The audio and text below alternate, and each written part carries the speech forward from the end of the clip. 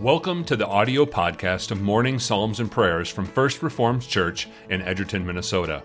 A weekday devotional time in the Psalms. Well, good morning. Welcome to another day and another week of Morning Psalms and Prayer. Today is Monday, October 26th. We begin with another prayer from this little book, Lifting Up Our Hearts, Prayers by John Calvin. Let us pray. Grant, Almighty God, that as you have in various ways testified and daily continue to testify how dear and precious to you is mankind, and as we enjoy daily so many and so remarkable proofs of your goodness and favor, O grant that we may learn to rely wholly on your goodness, many examples of which you set before us and which you would have us continually to experience, that we may not only pass through our earthly course, but also confidently aspire to the hope of that blessed and celestial life that is laid up for us in heaven. Through Christ our Lord we pray. Amen.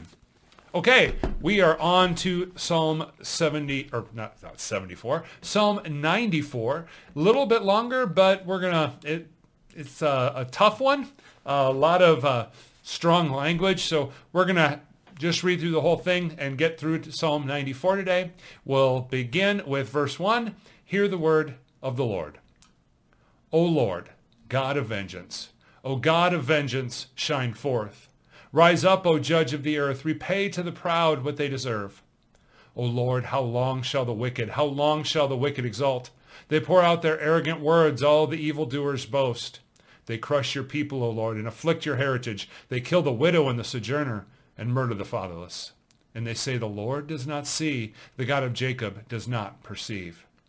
Understand, O dullest of the people. Fools, when will you be wise? He who planted the ear, does he not hear? He who formed the eye, does he not see? He who disciplines the nations, does he not rebuke?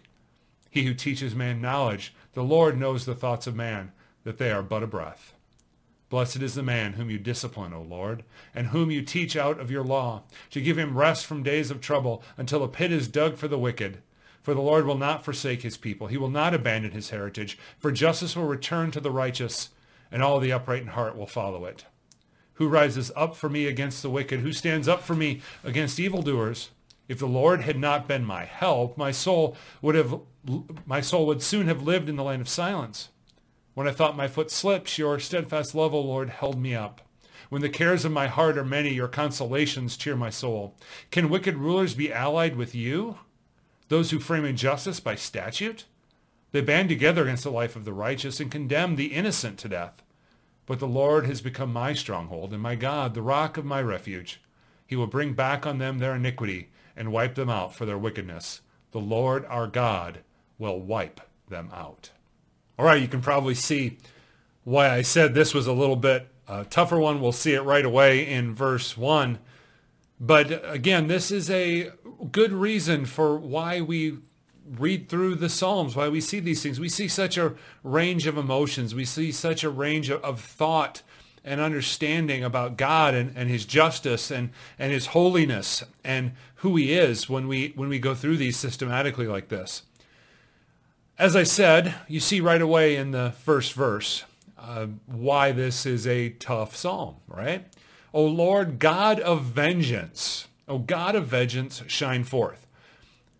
I'm going to go on a limb here and say you didn't say anything like that as a prayer anytime recently. That's just not something that we would probably likely say. What does the psalmist want God to do? Why does he talk about God this way? He says he wants him to rise up and judge the earth, repay the proud what they deserve. Now, it's important that we understand, as I've said so many times, that this is seen as those who oppose the people of God. So they're opposing the plans of God. They are enemies of God that he's talking about here. And what does he want them to do? He wants them to rise up and judge the earth. He wants God's righteousness to show forth. He wants God to be seen for who he is. And in the context of when this was written, that was shown by God giving his punishment to those who stood against him. But we have to understand, not only is it a different context, but when they looked at what these people were doing, verse 5, they crush your people, Lord, and afflict your heritage. Not just the people who are there at that time, but the people of God going to the past. You have a legacy, God, a legacy of taking care of your people, of loving them and caring for them. But when they crush your people, that is harming that. And what else do? They kill the widow and the sojourner and murder the fatherless. And they say, the Lord does not see, the God of Jacob does not perceive. They're saying, or the psalmist is saying, all these bad things are happening, and they are just thumbing their nose at you, God. They're saying, who are you? You're not real, because we can do this and you don't punish us. They're saying, we don't believe that you are powerful, and so we're going to do what we want. And so the psalmist is saying, God, show your power, show your vengeance, so that people will know who you are, that they will understand your holiness. And as we come down, we see that the psalmist in verse 12 says, blessed is the man whom you discipline, O Lord, and whom you teach out of your law, to give him rest from days of trouble until a pit is dug for the wicked. Well, what do we see? That God is disciplining the one that he loves. And he gives them rest from the day of trouble because he gives them their law, his law, and so they follow him, and they will not be the ones that are punished. And look, there's a sense of waiting, almost a sense of patience here until a pit is dug for the wicked. God, you're disciplining your people, and we understand that the wicked will be punished, and we'll wait. You give us rest from the day of trouble. And then we see in verse 14 what it all comes down here for the psalmist here. For the Lord will not forsake his people. He will not abandon his heritage. Despite what it may seem like out there in the world, God isn't going to forget his people. For justice will return to the righteous, and all the upright in heart will follow it. That is the big point here.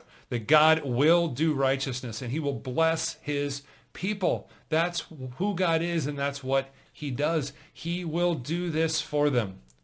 And so we need to make sure that in the midst of the things that we see going on in the world, the injustice that we see, we need to focus on ourselves. We need to understand that God might discipline us in the meantime.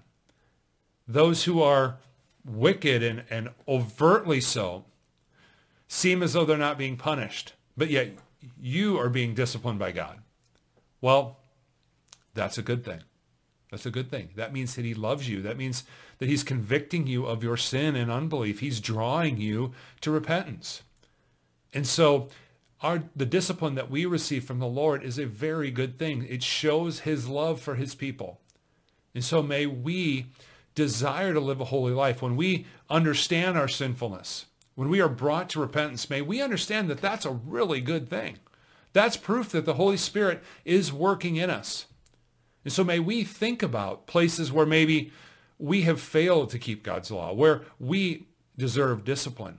And may we repent. May the Spirit work in us to convict us of our sin and our unbelief, because that's a sign that God does not forsake his people. He doesn't abandon his heritage. We are ultimately his legacy because he saves a people for himself. So may God's word turn us towards righteousness. May we follow it today. Let us go to prayer. Gracious Father, we praise you, O God, for you have become our stronghold and our God, the rock of our refuge. We trust that you will bring us, your people, to your eternal rest, and we know that you do not fail us, and so we place our trust not in ourselves, but in the sureness of your power and mercy shown to us in Jesus Christ.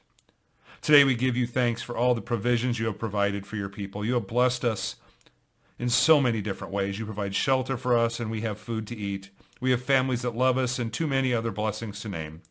Grant that we would see these many blessings that are provided for us by your gracious hand as gifts from you, and may we not take them for granted. Bless us with a spirit of thankfulness for all that you have provided for us. And as we begin our week, we ask that you would give us strength through your word and spirit to trust in you alone. May we daily lay down our lives and take up our cross, that our lives would reflect the love and grace you have given us in Jesus, in whose name we pray. Amen. All right. Hope you had a good Lord's Day yesterday, and your second day of the week today is a good one. Take care. Thank you for listening. Subscribe to our podcast feed so you don't miss an episode. If you would like more information on our congregation, you can find it at edgertonfrc.org. You can also watch the videos of these devotions at our Facebook page and YouTube channel.